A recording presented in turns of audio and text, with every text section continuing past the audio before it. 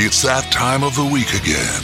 It's that time when the latest episode of Digital Kill the Radio Star drops.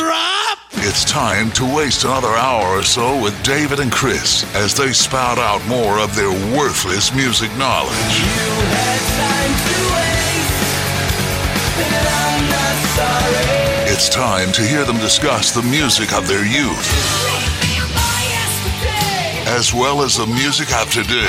I wanna taste love and pain, wanna feel pride and shame. Miss you, misunderstand me. She fell right under my spell. All of me, baby, come on. She dares.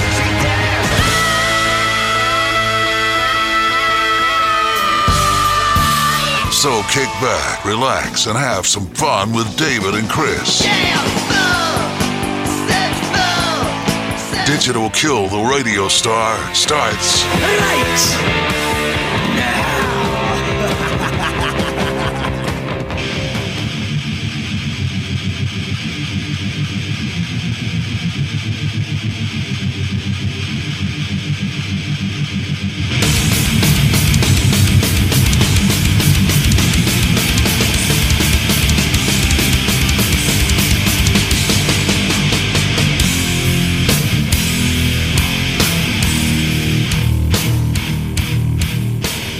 All right, everybody, welcome back to the Digital Kill the Radio Star. And just like last time, we had a really cool interview lined up for you.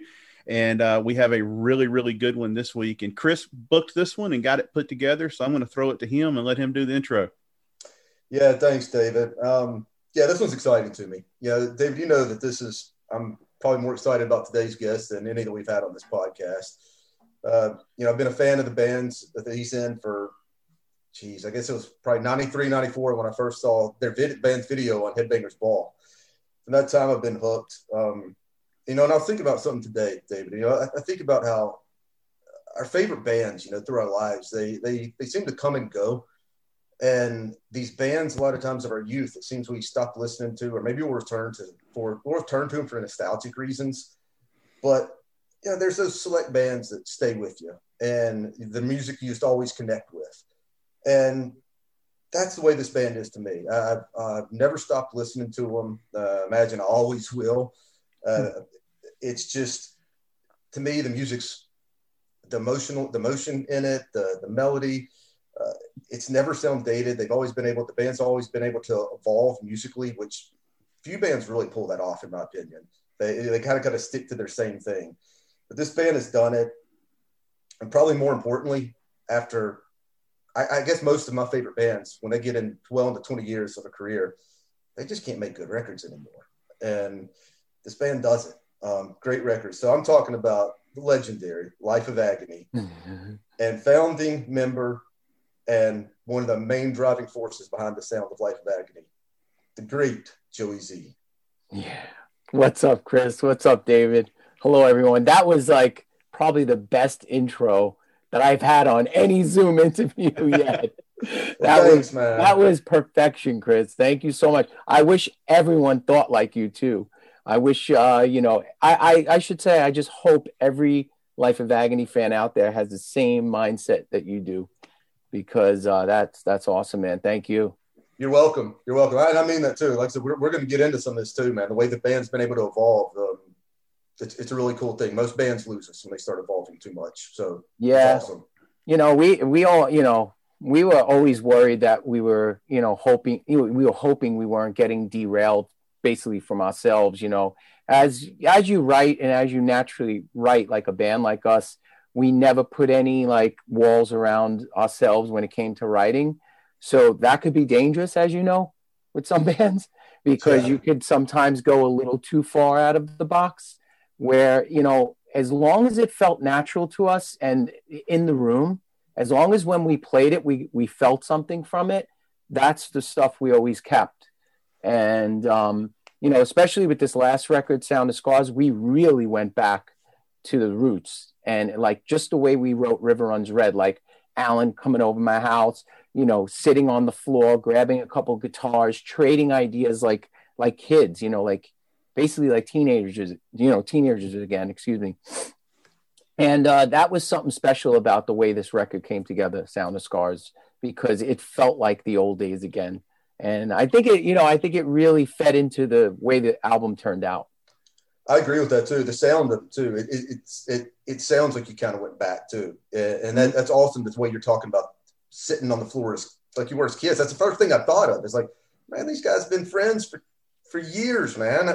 I've seen the documentary. I got all that. Yeah. That is where I wanted to start. A lot of times what we'll do when we do these podcasts, David and I, we'll start from the beginning of an artist's career, and we'll go through it. But with all the attention that Sound of Scars got, and it was a lot. I saw that you and Alan y'all did a piece on CNN. I mean, y'all were all over the place, and with good reason. I mean, this was a hell of a documentary, and it was emotional. I loved the family aspect to it. It was just a really, really well done documentary. Thank you. What I wanted to ask is, who came up with this idea? Why did you feel the timing was right to tell the story of Life of Agony in this family that is Life of Agony? It's funny because we didn't even, it wasn't something that we like it wasn't our brainchild, this whole documentary idea. It was Lee Brooks, the director, who was just doing basically rock videos for us. He helped us out on a couple of videos the last few years, and he did a great job on the videos. And then he posed this idea to us because he would follow us on the road and take footage backstage, show up at shows in Europe. And then the idea just came out of him. He was like, listen, I have tons of footage already of you guys. He's a big fan, by the way. Lee is a great heart, great guy, big Life of Agony fan, right from the beginning. And he was like, I got all this footage, I got this and that. He goes, why don't we dive in even deeper and let me put something together. Let me get more interviews from you guys. Let me come to your homes. Let me be a part of your daily life. Let me talk to you a little bit about, the past. And it slowly started kind of forming. And he's like, I think we have something here. And as soon as we saw like the first cut, like the really rough cut of this thing, and I think it was only like 20 minutes he sent us at first. And it was like knife through the heart. It was so emotional. So once we saw that, we were like, okay, let's go all in. And we did. And he flew to New York. Obviously there's a lot of people out there that may have seen it already that are watching this right now. But, we did all the stuff in our homes then when he flew back. We did the big trip to my dad's house in Maine, which was like mind blowing for me. And we got really emotional, really, really deep, man. We ripped ourselves open for it, really.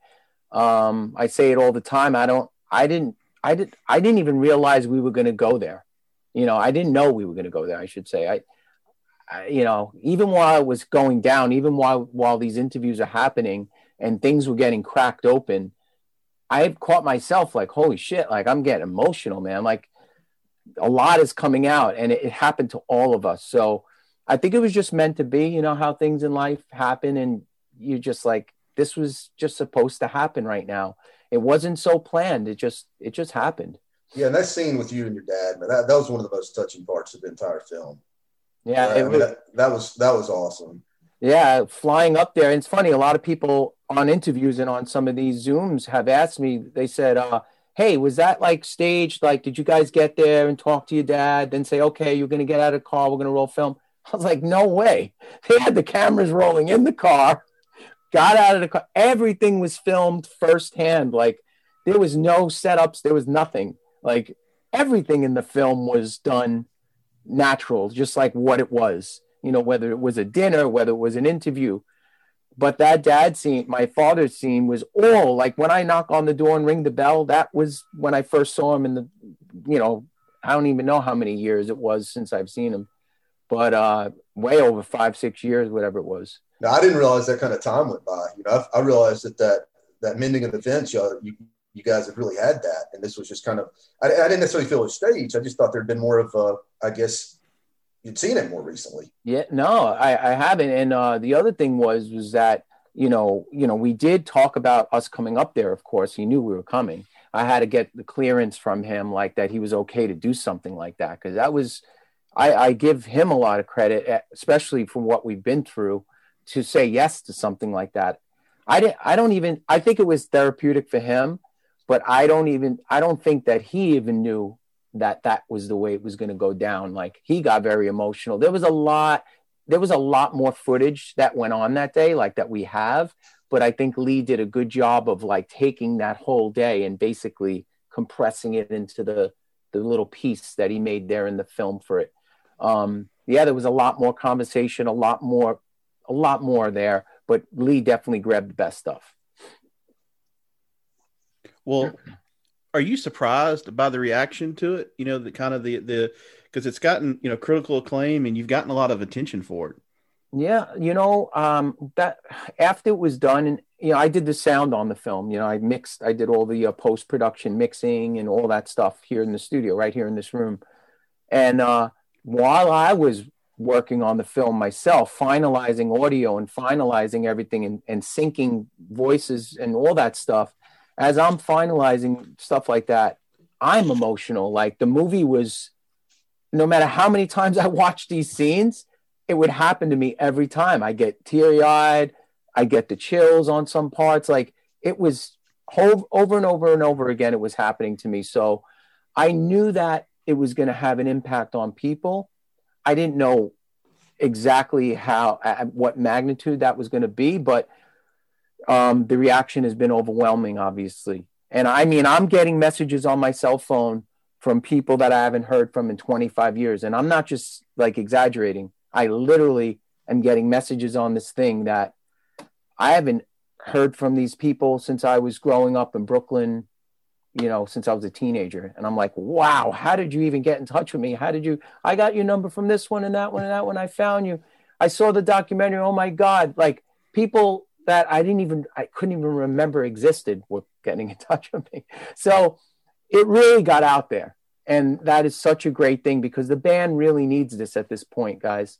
You know, we're on our 30, we got together in 1990. So we're at 31 years, I guess, as a band. And, you know, there's been a lot of question marks around the band. I don't know if you guys, you know, especially with Mina, with Yes. our whole transition, there's been all these question marks, and some of the old school fans just weren't down with it. And some people are not down with that whole thing. And some people walked away, but then we gained a bunch of fans. So the timing of this film, I think, is crucial for the band, because we want everyone to understand that we're real people, that these are real stories. This isn't some gimmick that we're living. This isn't some, you know, facade. You know, this is who we are. We're real people. We live life like everyone else. And the band is something that is very special to us. So when there was little bits and pieces of some negativity about Mina, it really hurt Mina, you know, it really affected her, you know, even if it was just small things here and there, it still really got to her. It took her a while to kind of overlook that kind of stuff. But this film is really important because I feel that it explains a lot about Mina, about how she needed this transition in her life to feel like her true self, to feel whole inside. And I think that really comes through in the film. I really do. Yeah, and I mean, I've followed all of your careers. You know, I really have kept up with it. And the thing is, I guess when it comes down to Mina, I think that the fans need to understand whether it's something you identify with or not. Mm-hmm. This is somebody who was talking about being suicidal, and so what happens? What's the alternative? Yeah, exactly. You know, listen, we all know that is not a road that anyone should ever go down. And it's been tough for all three of us. All three of us at one point or another had those thoughts. You know, Alan talks about it in the film a lot. I didn't express that in the film, but I even personally had a couple of bouts in my life that, you know what, you know, I wasn't close to doing it, but I had those thoughts, and that's bad, you know. And I'm sure Mina has had the same. We've had conversations. So yeah, this band is super important. It's something that is very therapeutic for a lot of people, especially the three of us. And now Veronica's on board, you know. But going back to the people that, you know, that Life of Agony has affected, there are thousands of people out there that we've met, Chris, Dave, that have cried on our shoulders, have told us that, like literally in tears, that the band saved their life. That is like huge to us. It's huge because we've lost friends to suicide. We've lost people. You know, I've had close friends just recently commit suicide. You know, it's terrible. It's such a tragedy on the family, on the friends. You know, I have a friend right now that I'm carefully watching over. I gotta be honest with you. He's been through a lot. Good buddy of mine, and I'm keeping a close eye on him as well, because it's just, things are tough for a lot of people right now. And COVID has either lifted some people up or destroyed others. And, you know, I'm keeping a careful eye on all my friends and, you know, so, man, how do I put it? I think the band has just been a super important thing for a lot of people in this world, really. I agree. And like, so we'll talk a little bit more about that, just the impact, especially an album like River Runs Red, you know, just,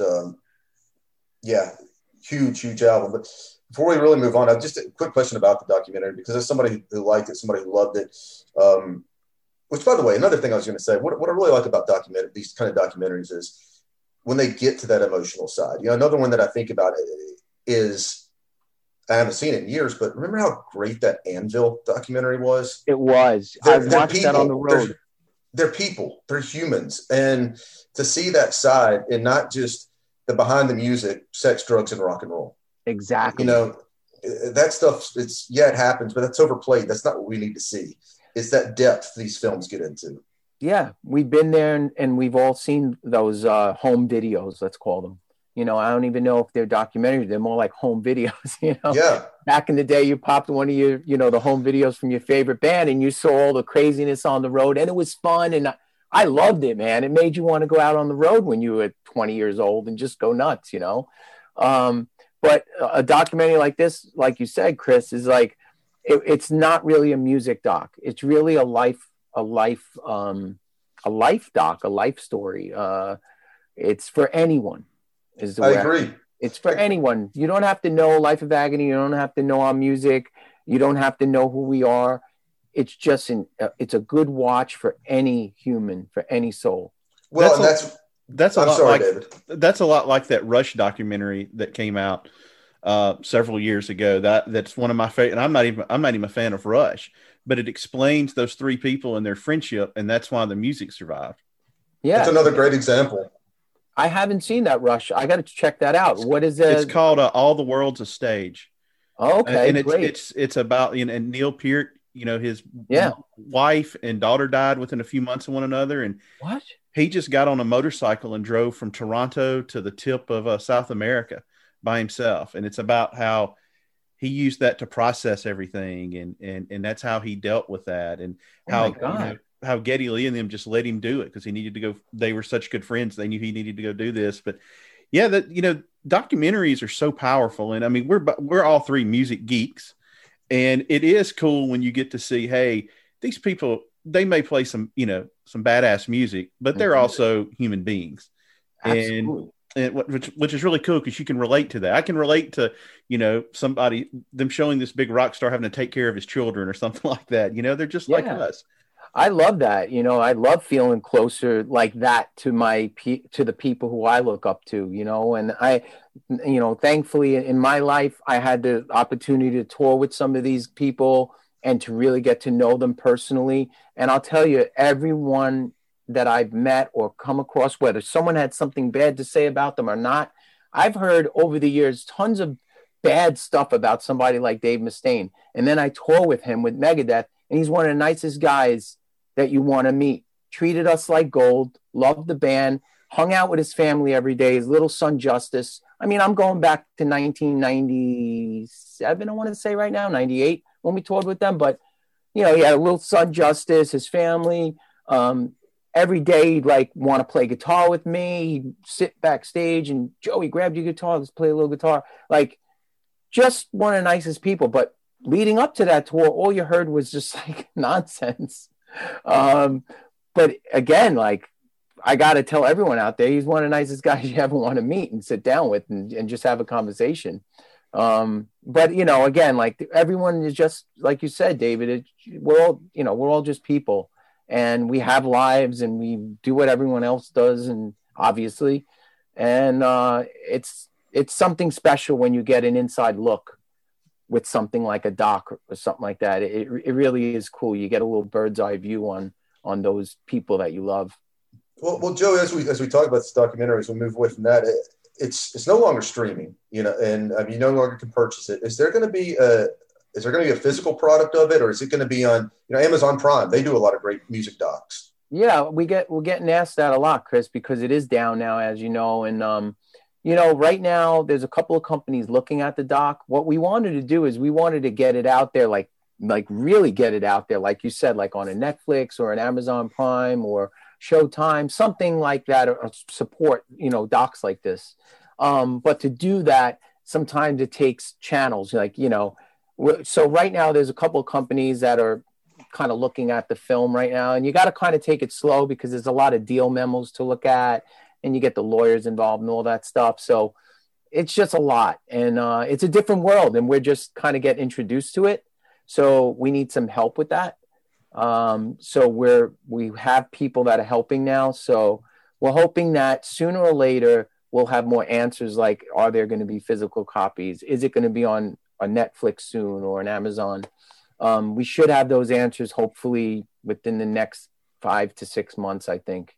That's good. And I think that with all the momentum this film got, and then the story that you have, I think the timing's right.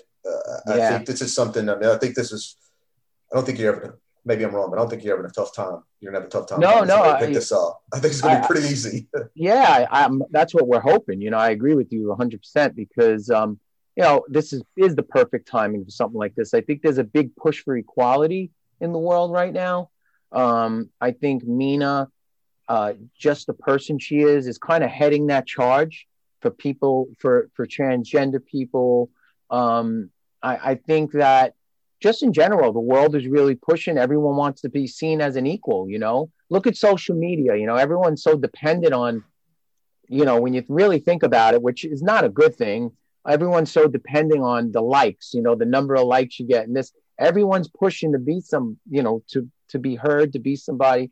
But you got to push in the right way. You know what I'm saying? It's not about popularity. It's about what you could do with that, what you could do with people paying attention to what you have to say. I think that's where it really lies, is right there. What you do with that attention is really the important part of it, not the numbers on the top of the screen. You know what I mean, David? I see you smiling.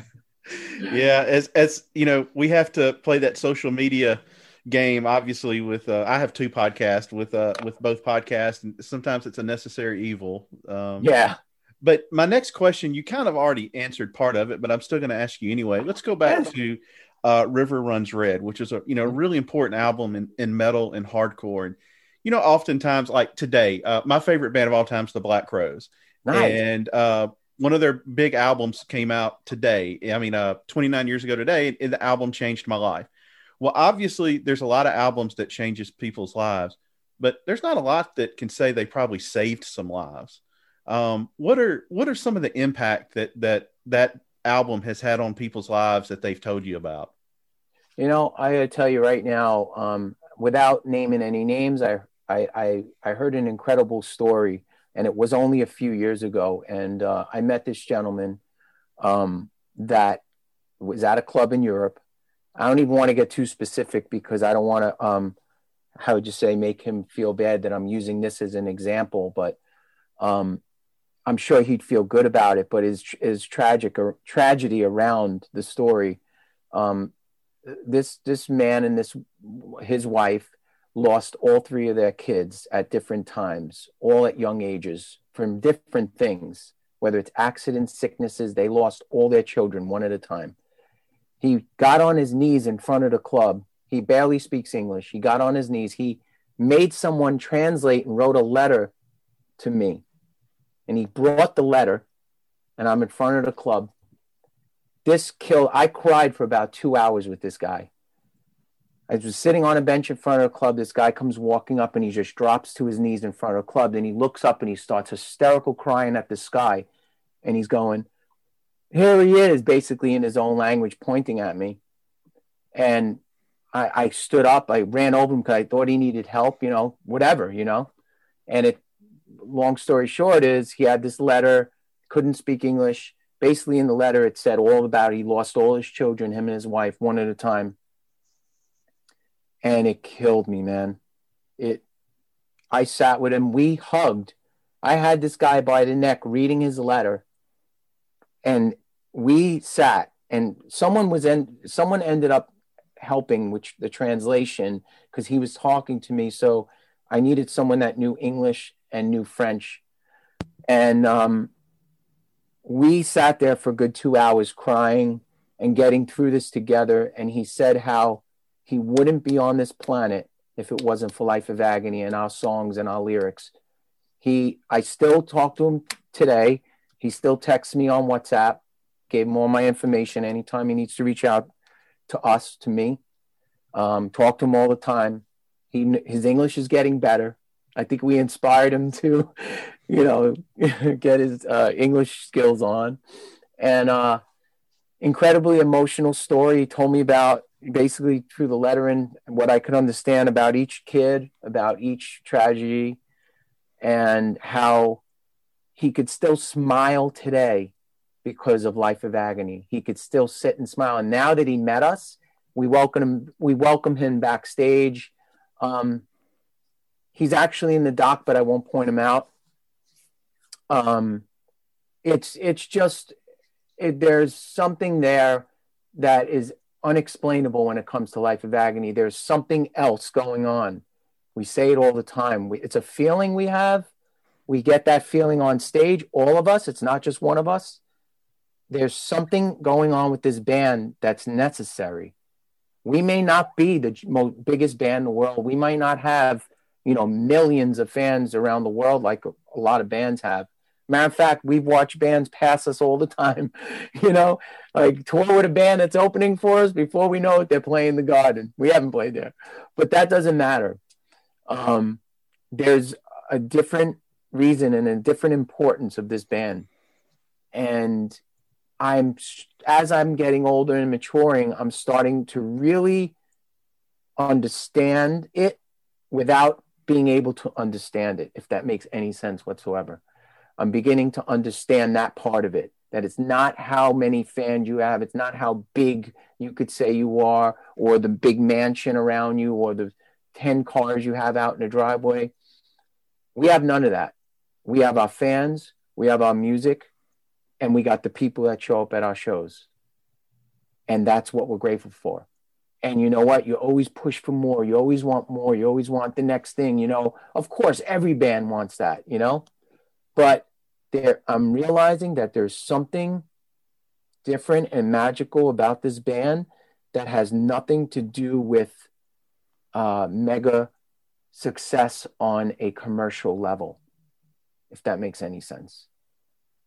Yeah, totally does. And the thing is too, though, you talk about the bands that may pass you by or whatever, but a lot of those bands that get huge 2 albums later and they're gone. Nobody cares about You're right, Chris. And I gotta be honest, you're right. Some of the ones that just were in my head already gone. So nobody cares. They're forgotten. Life of Agony's not forgotten. No. And the impact that the band makes. I mean, I can only imagine. I got to believe, I can't speak for you, but I can only believe that 20-year-old kids putting out, however old you are when River Runs Red comes out, just using that one album in particular, how could you ever even imagine people would have those stories for you? Oh my God. I would have never, we were just creating music and we just thought that this was, it just came out of it. This was the music we created. You put the three of us together and this is what came out of us. This is what happened. It was our own stories. All our own stories are in all those lyrics. You guys know that. And all those lyrics from all the albums, it's just Alan basically, and Mina too, basically taking our lives and putting them and just, implementing them into the songs somehow, just taking bits and pieces and all these things that have happened to us and thoughts even anything like that, and just putting it right into the music. What's amazing, all when you talk about your lives and all the depth, especially an album like Ugly. Yeah. I mean, that's such a personal album, that you put out there. But as we talk about the intro, just the way that you've been able to evolve as a band. Yeah, the thing with Life of I feel like you've done one of the best jobs of any band, particularly metal hardcore, but not just that. One of the best jobs of evolving. And the thing is, you can put out a different sounding album, and I don't get pissed off because I still enjoy the album. You never made your Load or Saint Anger, whichever one you want to pick, or Turbo, not to dog those bands, but I don't think you ever made that. And I wonder, have you ever thought about what it is of how you've been able to keep a loyal fan base and still, successfully evolve? Yeah, I think it's just being true to yourself and true to the creativity of the art, what you're making, whether you're an artist, whether you're a musician, whatever you are, and that is a creative, whether you're a writer, a poet, anything like that, as long as you're true to yourself, it'll be timeless. As long as you're true to the art. What happens is too many bands or too many artists will get jaded from outside influences and think they have to be a certain way, or think they have to draw a certain way, or think they have to sound a certain way or write a certain way. That's when it's not art anymore. You're actually creating for somebody else. You really should always be creating for you, basically, and allow that art to come from within. When I'm dabbling, when I'm sitting in my studio late at night, or I'm here with the guitar, I'm not sitting there. I'm not going to go, what would so-and-so like to hear me? Like, what would I write for I don't think. I just play, and whatever my emotion is starts coming out, whether it's frustration, anger, sadness, anything, depression, it just starts coming out of my art, and I think that's what all of us in Life of Agony do. And I think we are really good at that. And then sharing that with each other. And then that sparks an idea with someone else. Alan will hear a riff and be like, or I'll hear something that Alan wrote, and I'll be like, oh my God, I have something that will fit with that. Or I just felt this, or I just heard this, check this out. And it's very natural. And that's, I think, staying true to that, Chris, is what, is the key to longevity. It is. And it's cool that you're able to do that, because we talk about you all get together and you work on it, because, I know that just from the backgrounds, I know that, Alan with the punk, the punk records put out. Yep. Which, by the way, the spoiler. NYC. That Grease Fire in Hell's Kitchen. Yeah, man, that's one of my favorite punk records of the last 10 years. Honestly, I love that thing. And then you look at somebody like Mina and Died Laughing, and the pop sensibilities of Just Be and songs like that, and you bringing in your metal and hardcore riffs, and all y'all getting in a room together, and you put out, say, Ugly. Yeah, or something like that. It's a cool thing that y'all all able to flow and bounce those ideas, and I guess all agree on sounds. Yeah, and we allow our influences to really come through. That's the other thing, because that's basically who you are as well. You're a collection of your own influences. Wherever those influences come from. Like, I know Mina is not only influenced by vocalists, but she's also influenced by actors. You know what I mean? Or actresses. So like, she'll allow that to come through in her art, in her approach. I'm a big fan. I love so many bands from over the years, even so many new bands. I allow those influences just because I'm so excited. I don't sit there and say, okay, I want to write a riff like Gojira or Sepultura, but I'm so influenced by them that sometimes I'll sit there, I'll be jamming on my guitar, and something will come out of me very heavy or very groovy, and I'll be like, wow, that riff probably could have been on the Sepultura Roots album.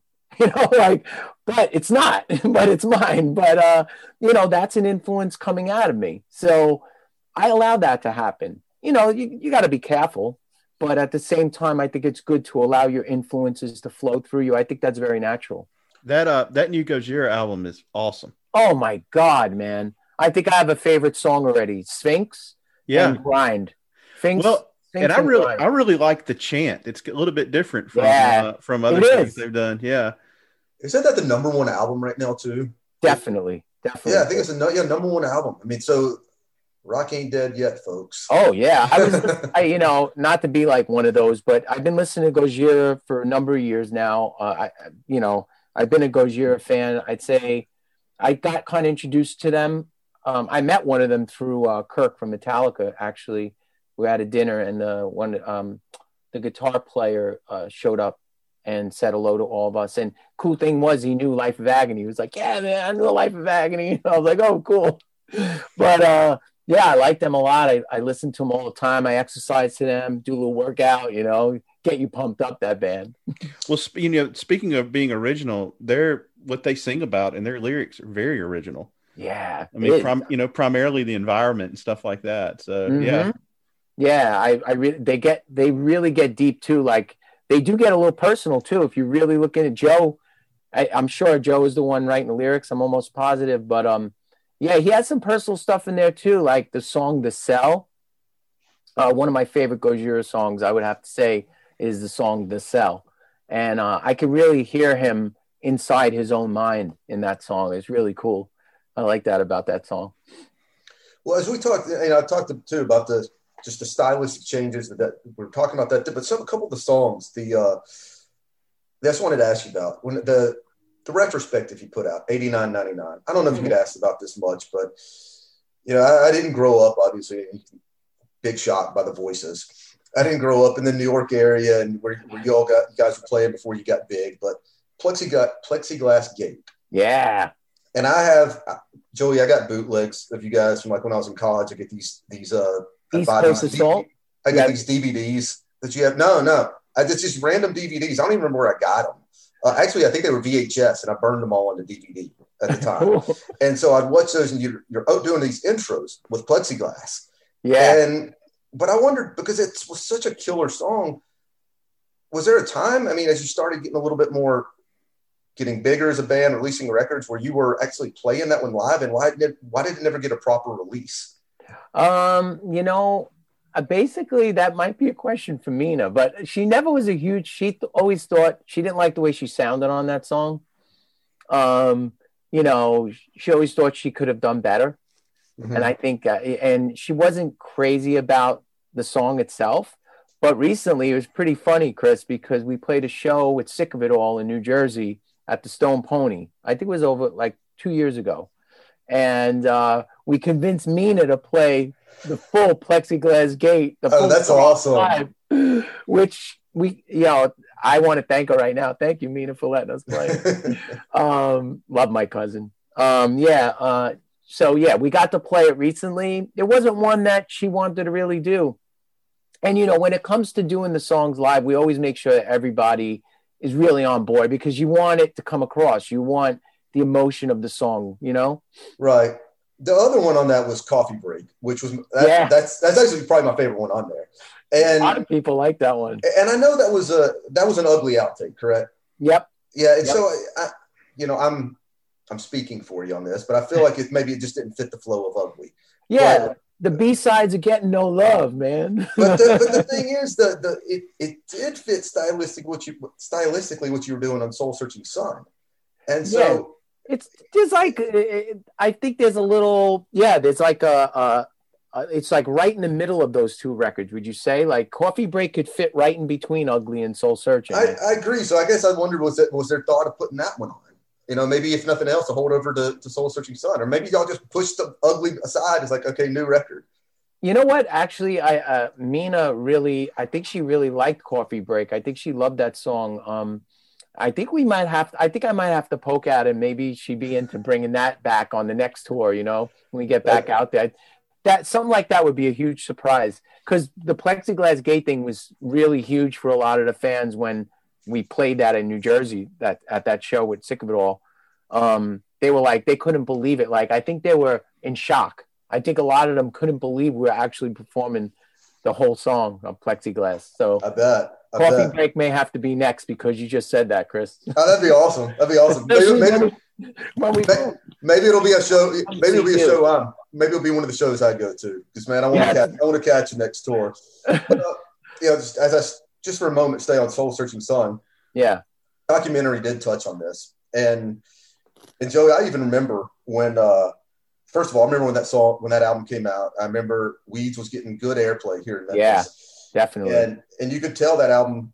Obviously, there was a buzz behind it. And I remember even talking years later, talking to Dan when you guys played in Memphis with Stereo Mud.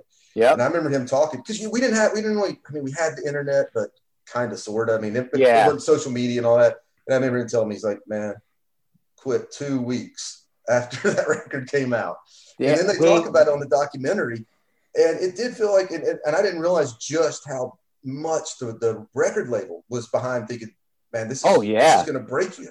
Oh yeah. They were, forget about it. They were gung ho, all guns blazing, they're ready to do it. Yeah. Everything was moving forward. Everything was in line.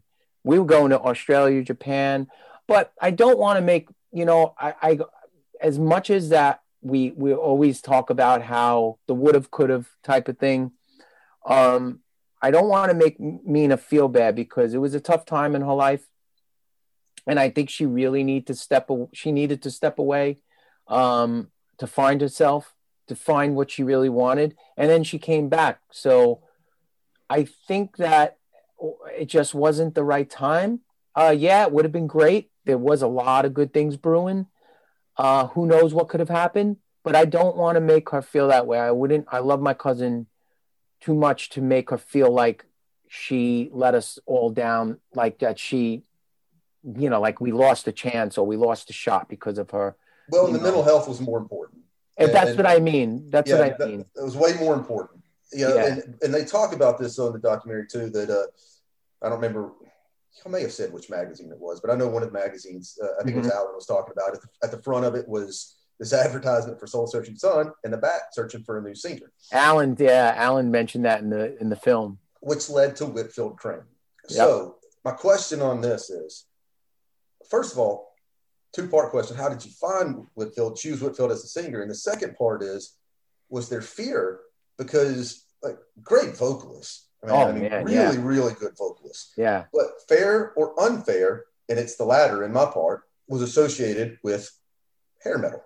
Yeah. Right. And so was that fear there? Yeah, well, I'll tell you exactly how it went down, and then we'll get to the fear part. Well, first, we shared a studio with Anthrax up in Yonkers, New York. We had like back-to-back rooms in this building. It was just us and them. And we had two big rehearsal rooms on either side of the building, and we shared management as well. So we were in each other's rooms every day, and we, obviously Life of Agony was going through this thing with Mina leaving, or Keith at the time leaving, and we were all like one big family with the Anthrax guys back then, especially. And it was Scotty Ian who threw the idea out to us. We had some singers come in and try out, excuse me. And although there was some really good talent there that came in, no one could kind of nail exactly what Mina would do, from the bellowing lows to those extreme highs. It wasn't that they couldn't do it. It just wasn't natural for certain singers to do that. Some put on too, probably. Yeah, so it needed to feel natural, like everything else that we do. We really wanted it to be for real, like whoever was going to step foot in the center there was going to have to really be able to really put it out there all on a limb. So basically, Scotty Ian came in one day and said, I think you guys should really check out Whitfield Crane. And I think everyone at first was like, huh? But it made a lot of sense once we started talking to Scott a little bit more about it. He was like, Whitfield is an amazing singer. He is very versatile. He's a great frontman. And Scott made a good point that he felt that Whitfield would really do a good job, especially with this new record. It had like almost like a commercial value to it, where what Scott was trying to say was like he could do the music justice. Basically, he could really do this record justice. So we said, hey, you know, at that moment, we didn't really have anyone that we were all gung-ho about. So we're like, let's fly him in and see what happens. So Whitfield learned, I think it was a handful of songs, maybe 4 or 5 songs, including Weeds. And River Runs Red, he had learned a couple others. And he came in, flew in. First of all, he's the nicest guy ever. I mean, if you ever had a chance to meet him, you would know he's a really awesome dude. Really cool dude to hang with. Came in and he slaughtered it, man. He was like big vocal. I mean, very present in the room, powerful set of lungs, powerful vocalist. He really shook the walls with his vocals. He really has a powerful voice and great personality.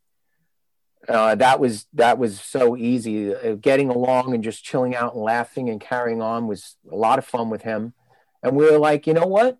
We all spoke about it. Dan, Alan, and I were like, you know what? We have this great record on our hands.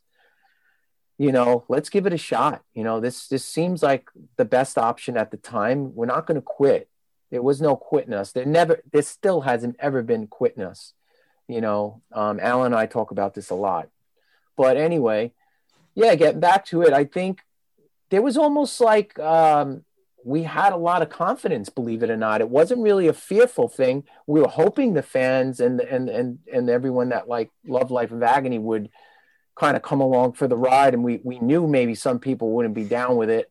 But we were like, we're not just going to roll over and die. So let's give this a shot. And we went out there pretty confident because of how well Whit kind of knew the material and how well he sung some of the songs. We just stuck with the stuff that he was really good at, of course, you know, all the songs that really sounded great.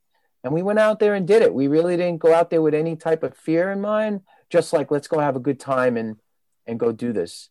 And I think the big thing was we got the Ozfest and we were all super excited for that. Well, he's really tight. He's really tight with Ozzy Osbourne, isn't he? Yeah. And we got to give all the credit to him because he called Ozzy and Sharon for us. And he said, hey, Sharon, Life of Agony wants to be in summer camp. Would you take us to summer camp? And that meant take us on Ozfest. And she said, absolutely, Whit. So that was that. Life of Agony got on Ozfest in 98 because Whit made one phone call. And we were some days headlining the second stage.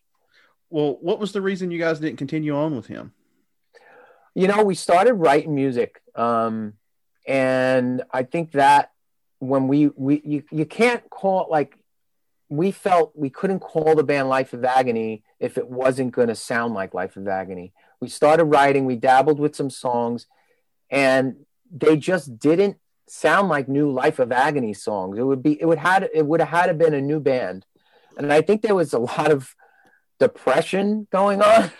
I know I was super depressed, although Whitfield did a great job of doing the song, playing out live, I should say, touring with us.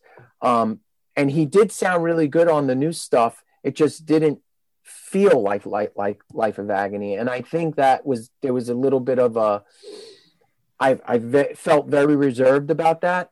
And I missed my cousin. And I believe Alan felt the same. I know he expressed that many times, about, although Whitfield sounded great, it just didn't feel like it wouldn't have been a Life of Agony record. We would have to start over with a brand new band. And then we took a step back. We took some time. And that's when Stereo Mud ended up forming out of that period of time that we stepped away from each other. Dan, had reached out to me and said, I really want you to come down to Atlanta with me and jam with this singer, this guy, Eric Rogers, with Corey Lowry. And at the time, I think I really needed to do something different. So I ended up saying, okay. And I flew down to Atlanta, and that's how Stereo Mud started. I read a rumor, and this may be what this is a rumor, but first of all, I remember back in the day, I can't tell you why, Joe, but it's music is, people always think, I've been asked all the time, do you study this? Do you read? Hell no, it just means a lot to me. So it sticks with me. Like any kind of music that it's just, for whatever reason, I don't forget it. And I think David's the same way. I remember reading that Alan was going to take over on vocals. Life with Life of Agony. Yeah. And then, so that part's true. And then the other I've just recently heard is that when Stereo Mud was forming, that initially Alan was going to sing. I guess that doesn't sound like that's true, based on what you just told me. That part wasn't. There was a hot minute where we had a couple rehearsals and Alan jumped on the mic. Again, it wasn't a thing that felt right at the time. It didn't feel, again, like Life of Agony. Alan is Life of Agony, but in a different position, in a different form. Alan's perfect for what he does in Life of Agony. He's a genius when it comes to the writing. He's a great vocalist. It just, again, it didn't feel like Life of Agony to me personally. It's hard to go back there and remember all those feelings you went through. I think some of it gets blocked out because you got your best friend here that you want to pull for, but you're like, this isn't working. This isn't sounding the way it should. I don't know if Alan's vocal range could have done some of the stuff that, Mina has done in River Runs Red and all that stuff. It's listen, it's not an easy thing to do, to have the range that Mina has. That's a unique voice, man. Oh, not only that, I mean, her upper range, her higher notes they're so powerful and they come from a really deep place, not anyone could just step up and do that. And I think we had to be real to ourselves. And I think that's why we had to take a breather and step away from it. All right. Well, and you did mention, Stereo Mud. You did make the successful transition. New band. You definitely had some commercial success. I remember Pain was played like crazy around here. Like I said, I went and saw you guys, bought the records. Great band. Yeah. I really, really enjoyed Stereo Mud. Me too. And so I guess I'd just ask, what was the experience like there? You got signing to a major. Yep. And what ultimately led to a breakup after just 2 records? Yeah, that was like the cliche, the quote unquote breakup or the disbandment, was basically due to lack of good management. There was a financial breakdown. There was money missing every other day. We won't get into details of why or how or who, but when tens of thousands of dollars just disappear, it wasn't band members, it was everyone on the business side. And yeah, the band, I guess, could have fired everyone and just started over. But I think it was affecting the band so much on the road that we weren't all seeing eye to eye when it came, because that part was so screwed up. The management part and what was happening with the band was so screwed up on the outskirts that it was affecting the band internally and was affecting our relationships. And because I think when you have some members on the phone with management trying to clear things up, and then you're hearing other lies from another end, it just gets very ugly and very quickly. It gets very it's not fun anymore, is what we said. When something becomes not fun anymore and you're doing it just to say you could be, just to say you're a musician or whatever, that's not for me. Like, I'll sit home, I'll be a musician in my own way, but I'm not gonna fake it. If you're not happy with the people, or if internally it's not working out, if certain members are not jiving or whatever, it's just a mess, then I'm just like, I hit the eject button and I'm like, I can't do this, man. I got to go get my plane ticket and go home. But that's basically it. But we're all friends. All of us in the band, we're all friends. I love all those guys. And we talk a lot, talk to Dan a whole lot. I just talked to Eric recently. I gave him a call.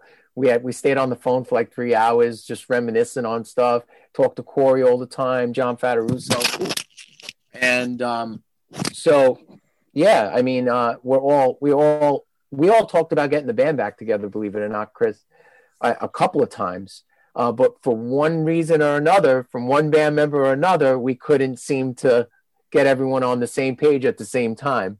Will it ever happen? I don't know, but I was always down, man. I'm like, but there was one time they came at me when it was bad timing, when I was just about to do a Life of Agony record, a few years back. I think it was the Place Where There's No More Pain album. Okay. 2017. Not that they were all ready to do it, but there was talk like, hey, you guys want to do, I'm like, worst timing possible with me, guys. Well, yeah, like, man, that feels like when Life of Agony, and I'm talking to that in just a minute. That seems like when Life of Agony was really getting back going. Yeah, that's when that was like the rebirth. Exactly. That was when we were really we were making a push to really make it happen again. And I'm like, guys, timing couldn't be worse. Like, give me a year or so, and then let's do it. And then I reached out to everyone. I'm like, okay, you want, you guys want to do something? Want to dabble with some music? And for one person or another, nobody was really ready. So, but Dan has a great business down in Florida right now. He has this like limousine service business, with a lot of those transport vehicles, like at big events, say like golf events. You see all those transport, the buses and limos. He has a big business down in Florida now. I'm so proud of him. I mean, a very successful business, and he's very busy. He's the owner of the company. He started the business himself, and I think he has something like 20 something vehicles right now, or 30. He started with 2, and now he's at like 30 something vehicles in a giant lot. So he's like really doing well. He jokes with me all the time. He's like, he calls me skinny. Z-Force is my new name. Z-Force. I'm sitting by the pool. I'm smoking my weed and drinking my beer. What's up, brother? That's what he says to me. That's how he says. Yeah, love him. I love him. Another band you got to play with was Carnivore. Yeah. And was that a band that you got to see a lot and were a fan of in their early days? Yeah, David, I love Carnivore. I grew up listening to Carnivore. In that basement scene, when you see us like joking as kids, punching each other and flipping each other, the music in the background usually was Carnivore or Sheer Terror when that was going down, or Biohazard. We were big hardcore fans back then. We listened to all kinds of hardcore music, but Carnivore was one of our big ones. Sheer Terror, Cro-Mags, Agnostic Front. I'm a big Agnostic Front fan. Yeah, me too. And but Carnivore, yeah, David. It was an honor for me. When Peter called me that night to ask me to be in the reincarnation of Carnivore, I swear to God, I felt like an angel came down and blessed me with something. It was, literally, I hung up the phone with him and I cried. Because Life of Agony wasn't playing at the time. It was 2006. We were kind of just sitting home doing nothing, not really writing, nothing. And Peter called me. It was like that magic phone call you get that you wish for all the time. And I got this phone call. It's Peter, 1:00 in the morning at my studio in Brooklyn. And he called me a mountain goat. He always did, because I had the goatee back then. Hey, you fucking mountain goat. How would you like to be in the new in Carnivore? I'm putting it back together. I'm like, what? I'm like, you serious? He's like, absolutely. Be at my house tomorrow. Literally, he said that to me. Well, you know how you were saying, like, Dave Mustaine there's, for better or worse, he has a reputation. And like you said, it as far as you and him went, that was not true. Peter kind of has the opposite reputation. This is like one of the nicest guys ever in metal and hardcore. He is. And I'll tell you something. He is the warmest person. He will give his time to anybody. And I, not to brush my own shoulder, but I do the same thing. We're very much the same type of person. Very, very real, very down to earth. Would definitely take the time and talk to anybody, sit down and talk to you. And he just wasn't glancing over you. He was talking to you. He was engaged in the conversation. And I'm talking about fans. I'm talking about Peter Steele fans or Type O fans or Carnivore fans. Like, I've witnessed this firsthand many, many times over. And what an amazing soul. We shared so many things together, whether it was stories, feelings. He told me a lot of things that I can't even repeat. A lot of things that he regretted about his life. And these are the late night talks on the tour bus and over a bottle of wine and all that stuff. And, you know, he was an amazing person, and even more of an amazing genius musician as well. He was, I mean, I still, to this day, I go back on some of the things he showed me when I was doing that little carnivore thing, the stint with him, the few years that I got to do it. I still go back. I was just, this afternoon, my wife came down before dinner to tell me dinner's ready. And I was working on my extended ninth chords, which Peter showed me those, you know? So I'm still, after all these years of even him being gone, I'm still going back to some of the stuff that he actually said, hey, Z, why don't you try this, or try this on this song? I'm going to change this up. And he had all these other chords and all this other stuff. And I still go back, grab my guitar and play that stuff. So there you go. That's kind of impact he'd have on you. And if you're lucky enough, like the guys in Type O and, you know, people in Carnivore in the past that got to play with him, you're blessed. You're a lucky person. He was a force to be reckoned with, is the way I put it.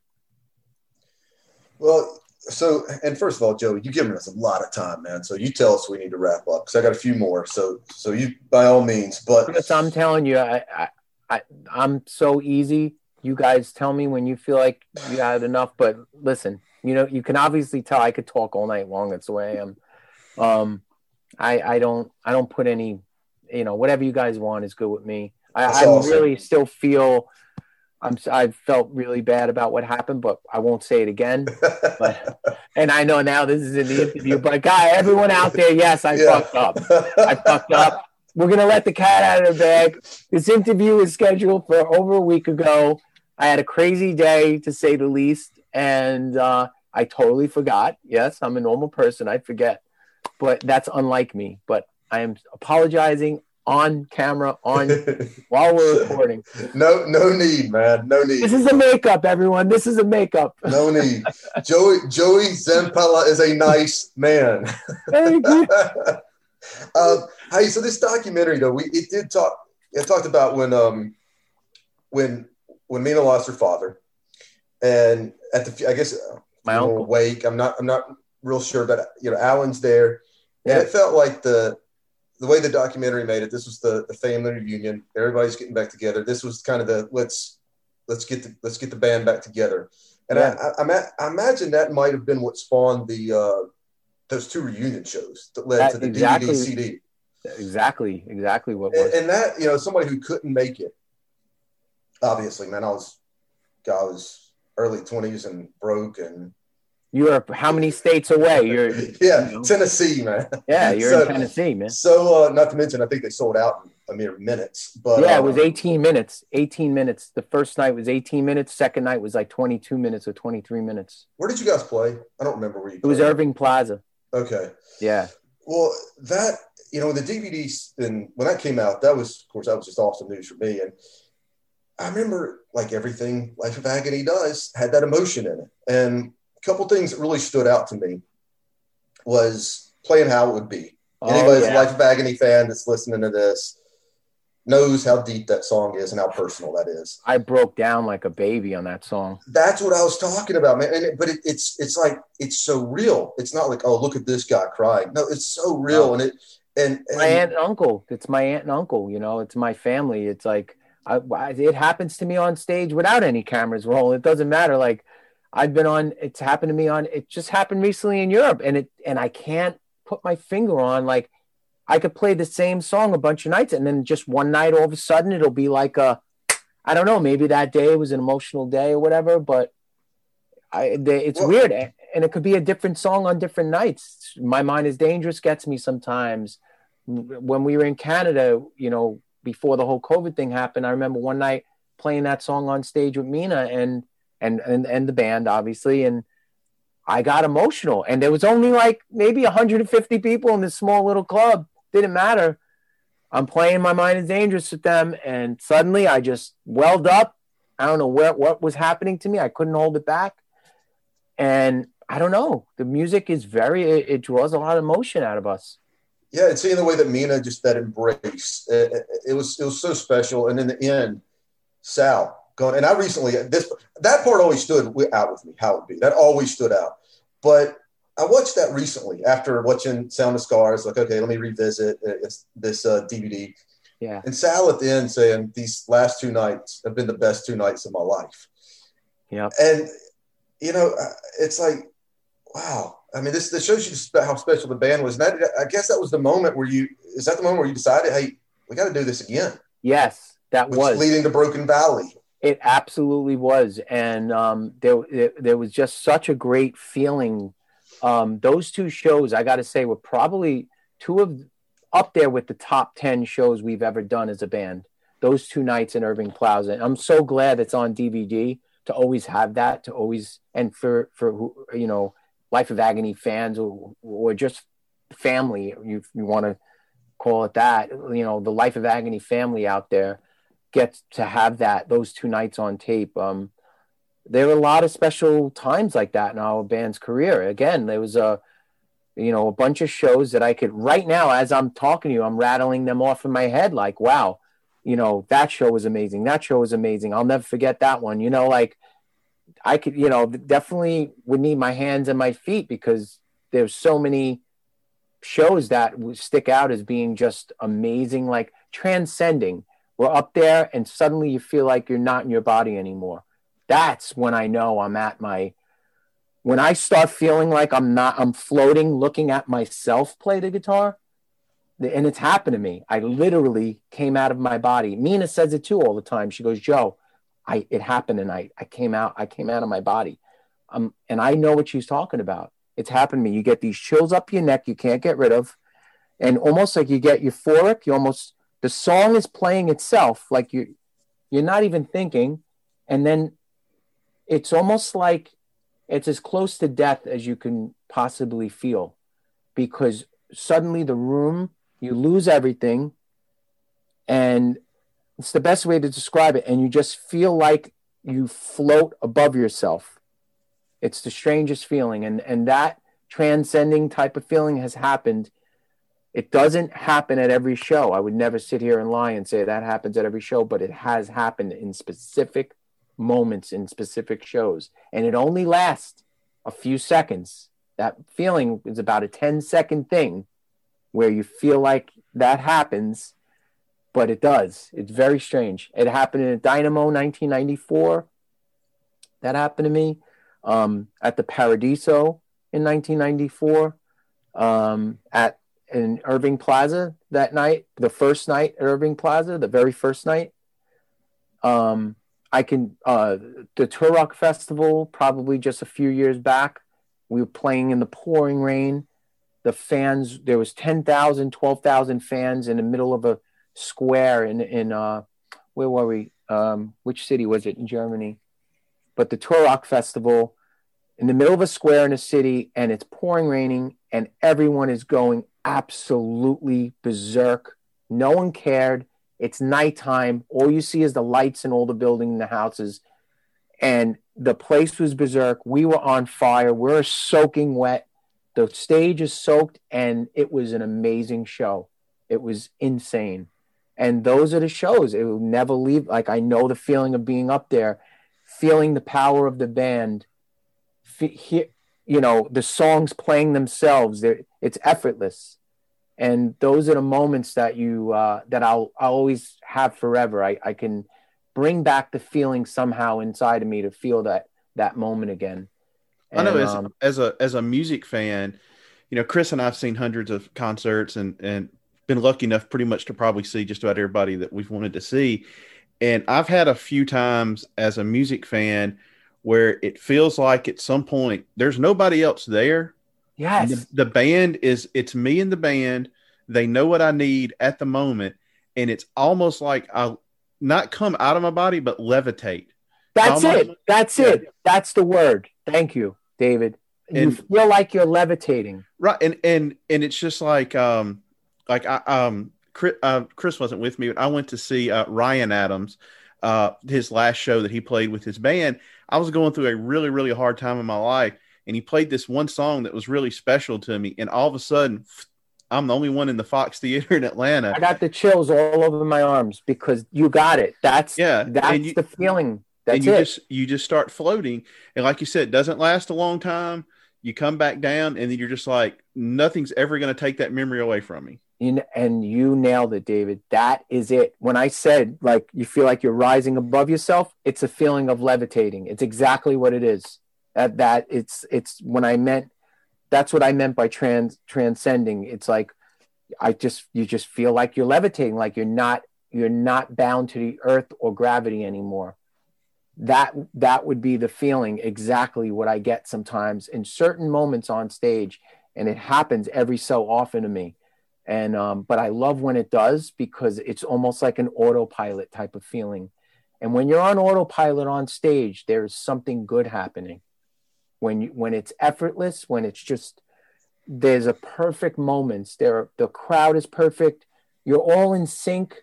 Nothing can break that bond. Nothing can break what's going on. Not even fucking anything happening. Nothing could break that moment. It's so solid. It's so certain. And I strive for those all the time. Like, I don't try for them, but I hope for them, you know? But if you had one every show, it wouldn't be special. You're right. You're absolutely right. And that's why I hold the bunch of times that it's happened to me. Like you said, you'll never forget those moments. I have a feeling that first show back is going to get you, man. Oh, I know it. I've been talking about this, Chris, to everyone. I don't know what's going to happen. It's going to be like an earthquake. I might not come back to my body. I might just stay levitating. It might be the whole set. You might just see me float across the stage. Something like that. Well, you know, as we going back to where after the New York shows, you said you're getting back together. Broken Valley comes out, and I don't think I felt it then. I feel it more now. And I look back, I remember even seeing something. It seemed like Mina had made some kind of comment about, and I may be wrong on this, but maybe something to the effect of Life of Agony being more nostalgic and all that. And looking back on it, it seems like it was more of a kind of a one-off. And you fast forward to 2017, a place where there's no more pain. Yeah. And that record just kicked ass, man. Yeah, that's a good one. And then it feels like a new Mina, a new Life of Agony. The band's back. Yeah, it feels like you haven't taken your foot off the gas since. Yeah, now and you know what sucked is COVID. You know, took literally physically took our foot off the gas, but not in the way that it was harmful to the band. You know. COVID derailed us a little bit because we were about to go do some major touring in 2020. I'm not sure if you knew that, but we had a full U.S. tour. Yeah, I was going to try to go to Nashville. I was going to try to go to the Nashville show. That's about a 3-hour hike for it. And we were going to add dates. That was just the beginning. We were going to do a second leg of it on the back end of 2020 that wasn't announced yet. We were talking about other cities and other parts of the states. So that was a really big derailment for us. Like, we had all these plans, a new record, new band, like you said, all these plans in place, and then boom, off the road one night, March 12th, get the call. We're leaving on the 13th. The next day in Philadelphia kicks off the U.S. tour. I get a call 9 p.m. All of my gear is on my front porch waiting to get picked up. My guitars, my amps, my cabinets, everything. My suitcase is packed. My kids are saying goodbye to me the night before. Everything is ready to go. 9 p.m. I get a call on March 12th from my agent, our agent, Dan DeVita. Tour's off, Joe. Live Nation pulled the tour due to COVID-19, due to Corona at the time. Everyone was calling it Corona. I lost my mind. What? Were you kidding me? Is this a joke? Nope. It's real. The tour's done, and that was it. And obviously, and then there it is. And it's in the history books right there after that.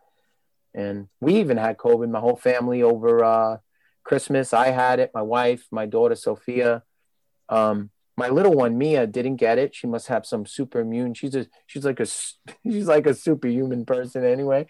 She's awesome. But yeah. We had COVID over Christmas and New Year's. That kind of sucked.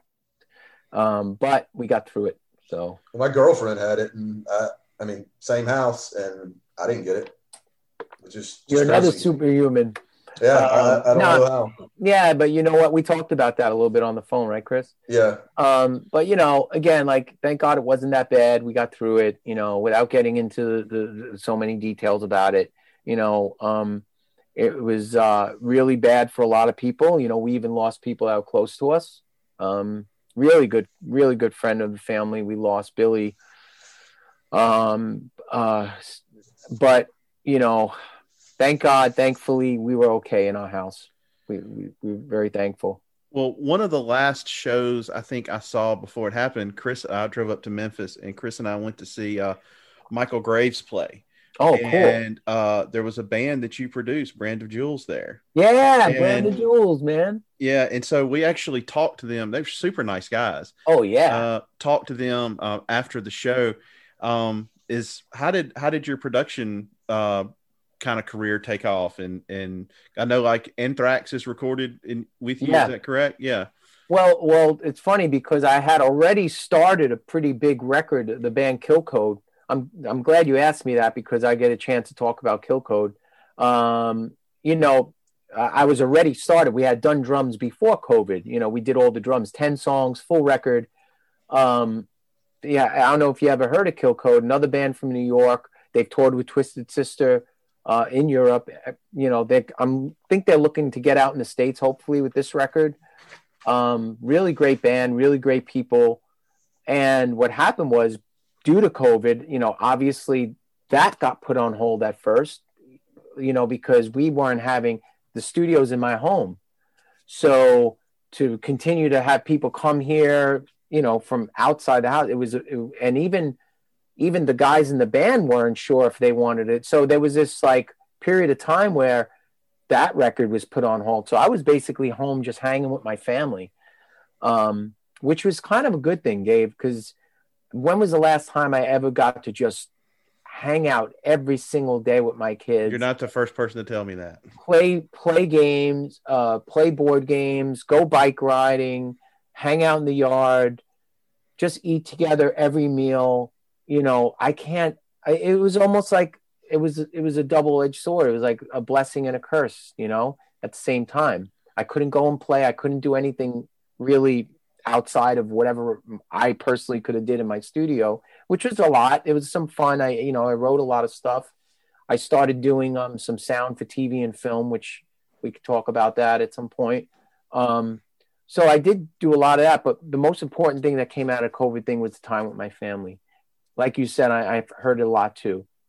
So obviously you said you were doing some writing or whatever. Is that music that will be heard in the near future? Oh, definitely. You know, got a bunch of riffs for myself. And, you know, some of it may not be Life of Agony stuff. Some may be for something else, something that I've been wanting to work on for a while, but I got a bunch of LOA stuff too that would fit with Life of Agony for sure. And we have a couple of songs brewing.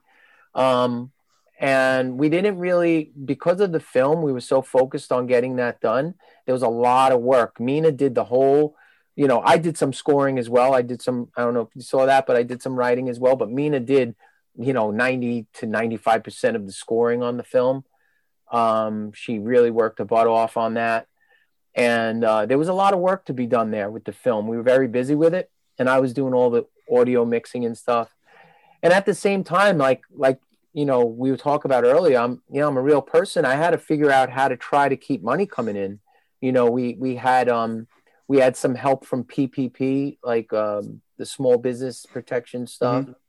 Mm-hmm. We had some help with that. I had some help with friends where I was doing some work with TV and film, like I mentioned earlier. Dark Moon Entertainment. I'm still head of audio for them. I'm on their website. Still working on stuff for them right now as we speak. So I had to also figure out as a dad, as a husband, as a homeowner, how I can keep funds coming in, because basically when all your touring goes away on you, that's basically the majority of my income is when we get out there and play, and you know, the money we make from shows and merchandise, you know, that's what we all do for a living. Life of Agony is what we do. And then I have the studio and I trickle things in. But this year, no, or should I say this last year or whatever, I had to kind of flip that and figure out how I live in Long Island. It's not the cheapest place in New York to live. We live in a very nice area, if you want to call it that, and all that. But we figured it out, and sometimes you got to step up and you put yourself into the grinder and you just make things happen. You just fire away at it, and we did it, and thankfully, knock on wood, and a lot of people helped out. Like I said, some friends, other people wanted to record music, which was cool. So basically, just kind of pieced it all together, and I'm still doing that, as we speak. I'm finishing up this Kill Code album soon, so you'll be able to hear that soon. Finally, after a year or so. Are you doing? No. What about the TV and film that you're doing? Or is that something that's new for you? I mean, I know you did for Sound of Scars, but yeah, no, it's awesome because I'm broke into a whole new world, and I'm excelling at it very quickly because I don't know. I have a knack, obviously, for audio. I have an ear for stuff, and a friend of mine, Dawn Robinson, hired me to work on film and TV stuff, documentaries for her company, and it's been great so far. I got to work on some documentaries. I'm actually working on a new film right now called Poor, and that's not with Dark Moon Entertainment. That's with a different bunch that I met through Dark Moon, and you might recognize some names. David Peterson, who did Super Size Me.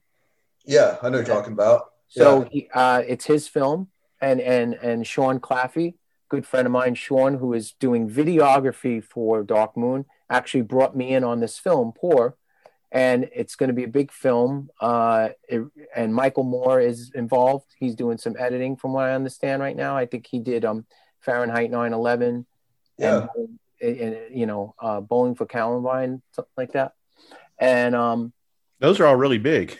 Yeah, they are.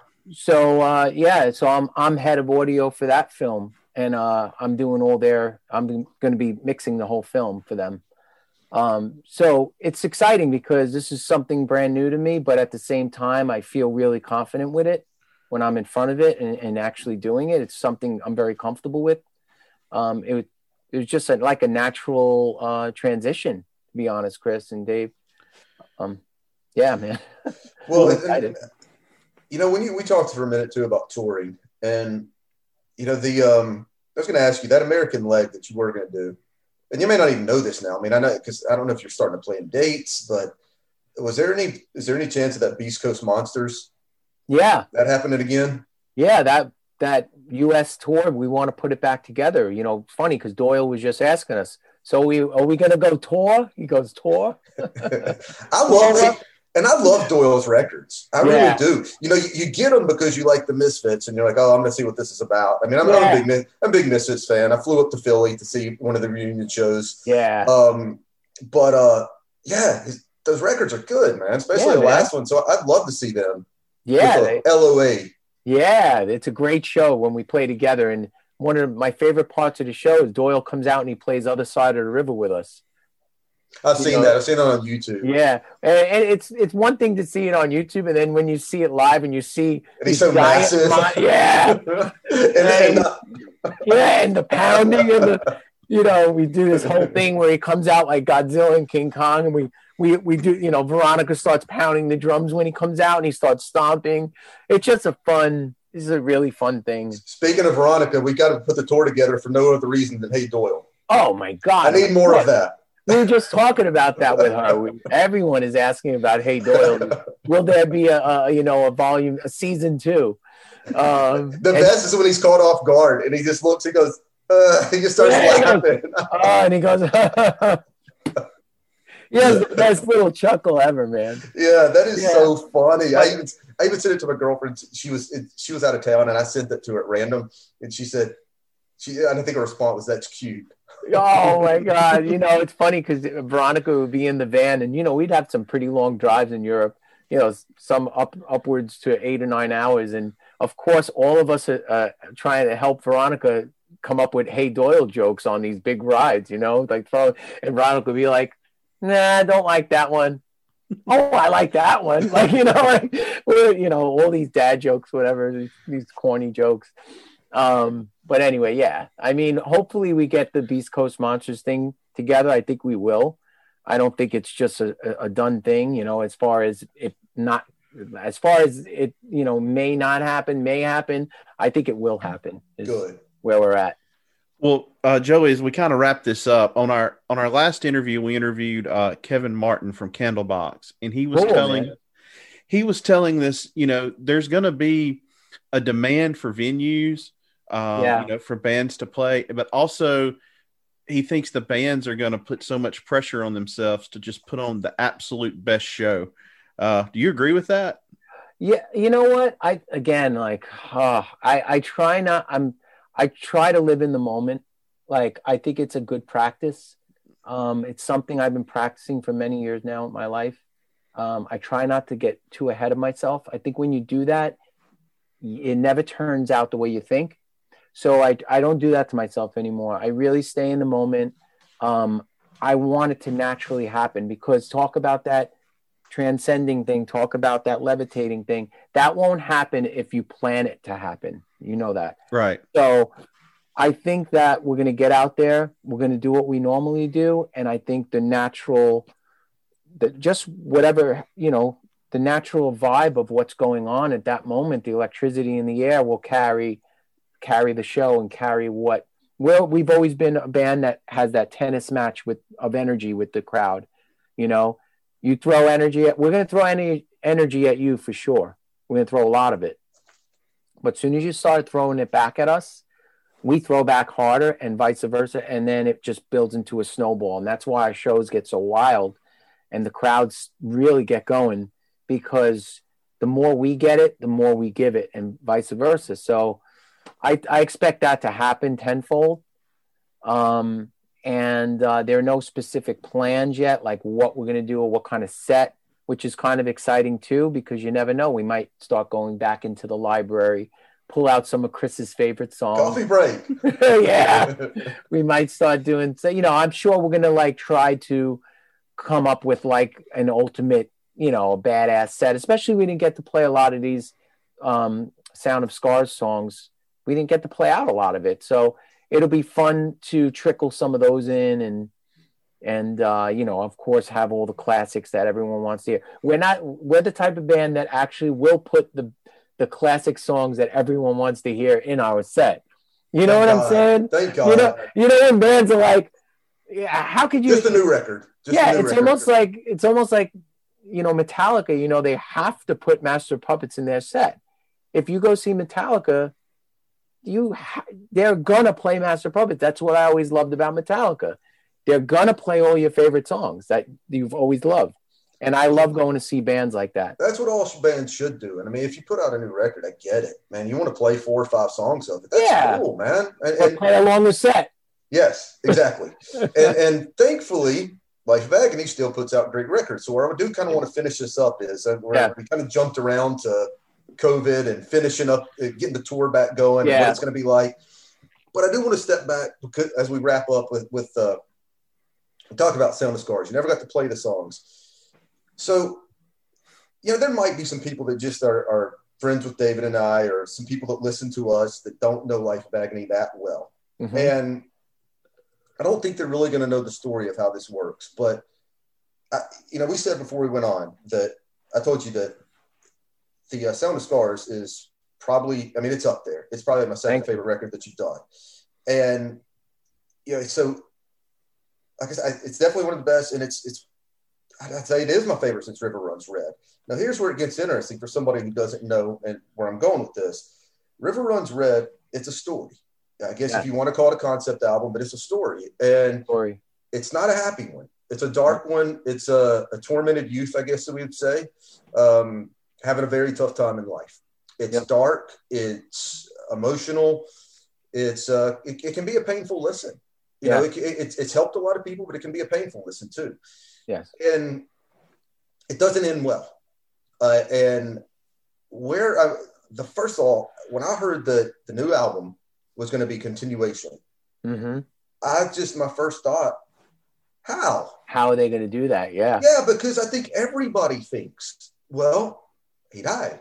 Yeah. And if you don't know what I'm talking about, go listen to the record. And and actually, I tell everybody, if you're not real familiar with Life of Agony, I was telling a friend of mine this the other day who knows your music, but he's appreciated it, but never really gotten into a deep dive. I said, here's what you do. Listen to River Runs Red, And then Sound of Scars. yeah, Give yourself about an hour and a half, hour 45, and go straight through. Be able to devote your time to it. It's going to be the most amazing listening experience you've had.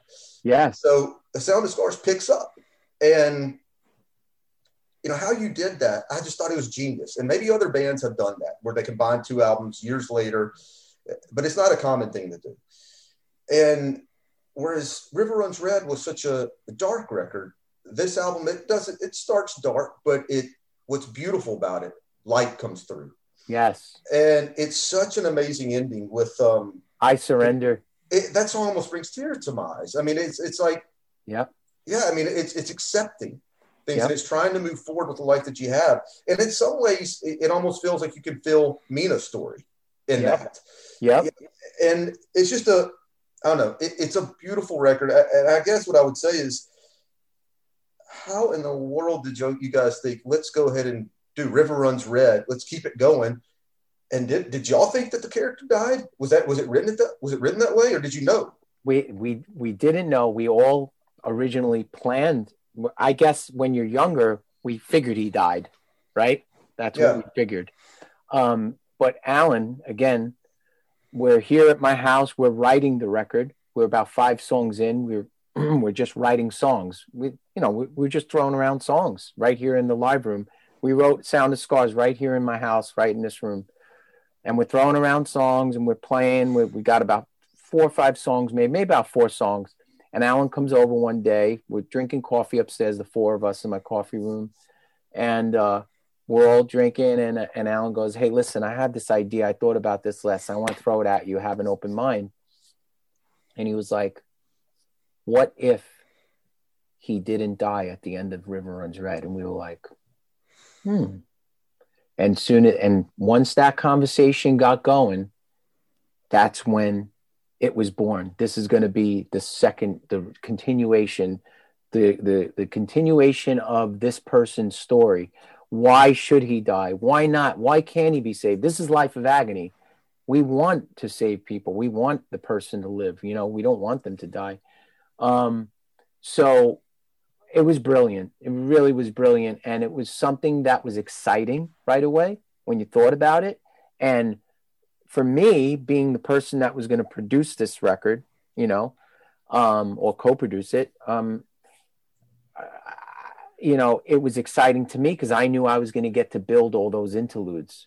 I knew I was going to get to build that story from scratch and how it unfolds right here in my home. And it was super exciting. I got to tell you, I built all those stories. Al and I spoke about them first, how it would play out. Let's get some kind of idea of what's going to happen. And then I ran with it with each scenario, and I just started building them here without the band here. So I was the only one. I got friends, like I said, and family members, but the band didn't even hear any of them, not the beginning. They didn't hear them until they were done, and I sent it to them. Oh, that had just blown their minds. They said they were blown away, which made me so happy. And I was so grateful of their trust throughout the whole record, whether it be their performances. I was basically choosing everyone's performances, and Mina was like, Joe, I'm just going to give you everything I got, and you keep what you like. And basically there's so much trust there that made me feel so good, because when you have a band behind you like that really believes in what you do and trust you with everything, with a new Life of Agony record in my hands, right here on my wall. Alan made me this after this was done.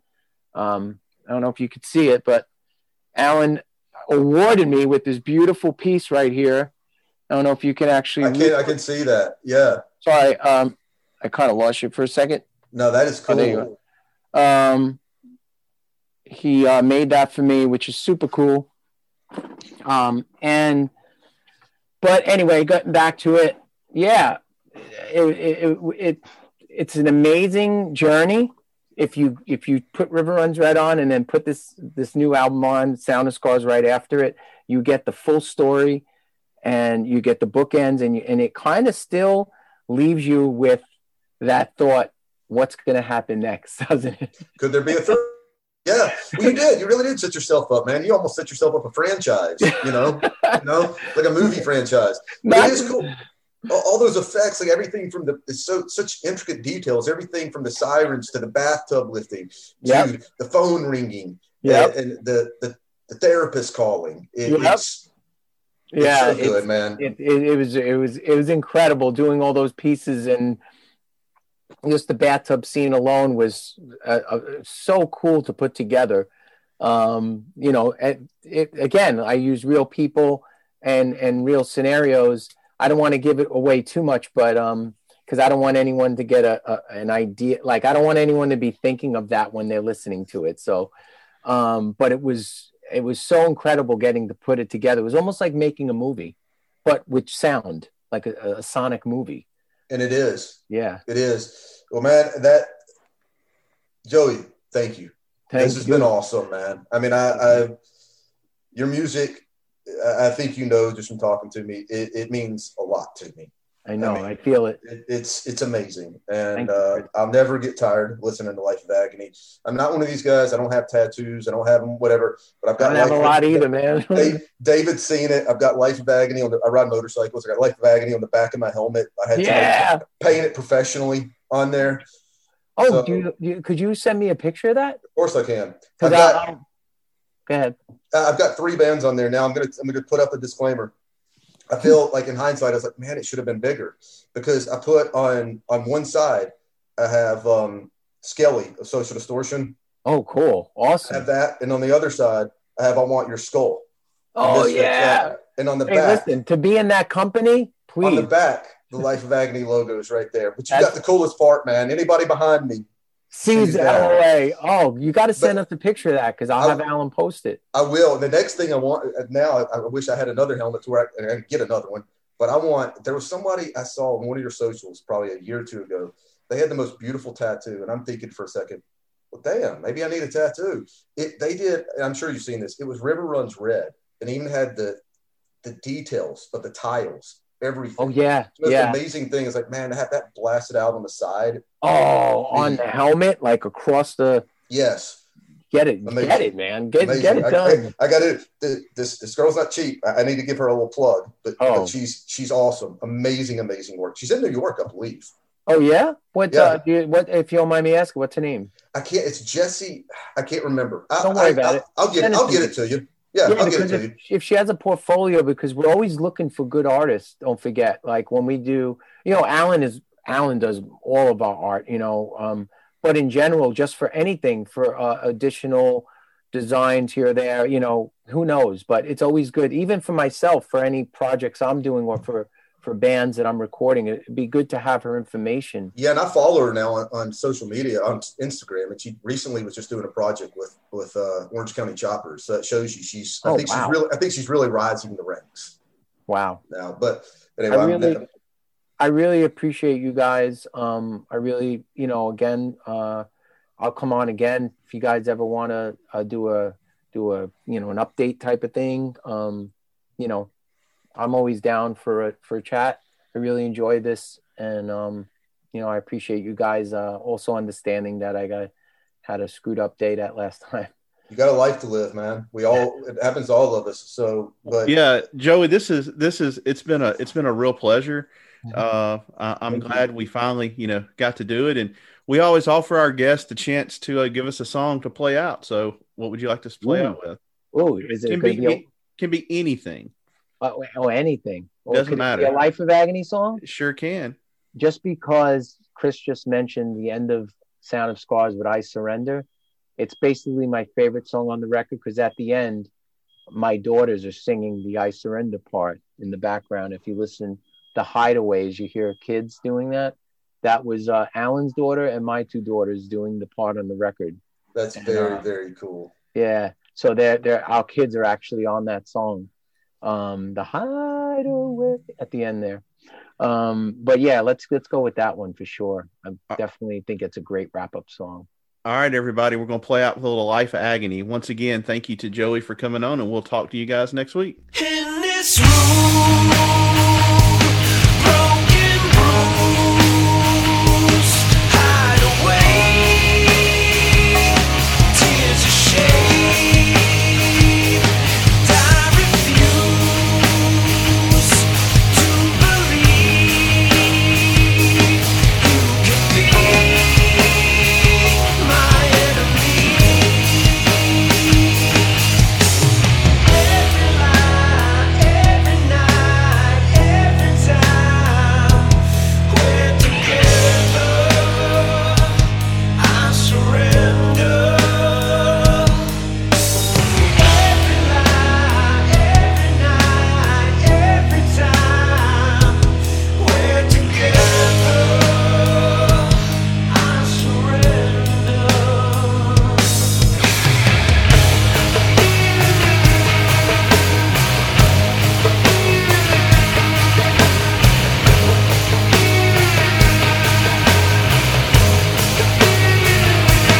Black and blue, stolen youth, locked away inside my cage. And there's no truth, only excuses. There's no faith, I'm here to take.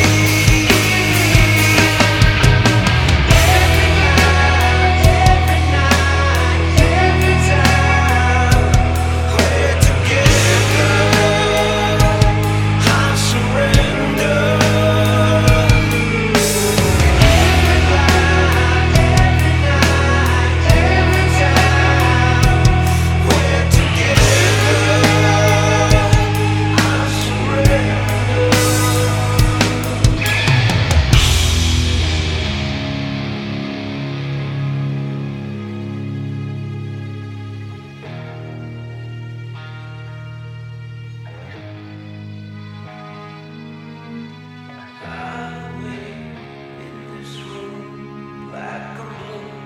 locked away, and there's no faith and there's no truth, and there's no faith and there's no truth. Black and blue, locked away, and there's no faith and there's no truth, and there's no faith and there's no truth.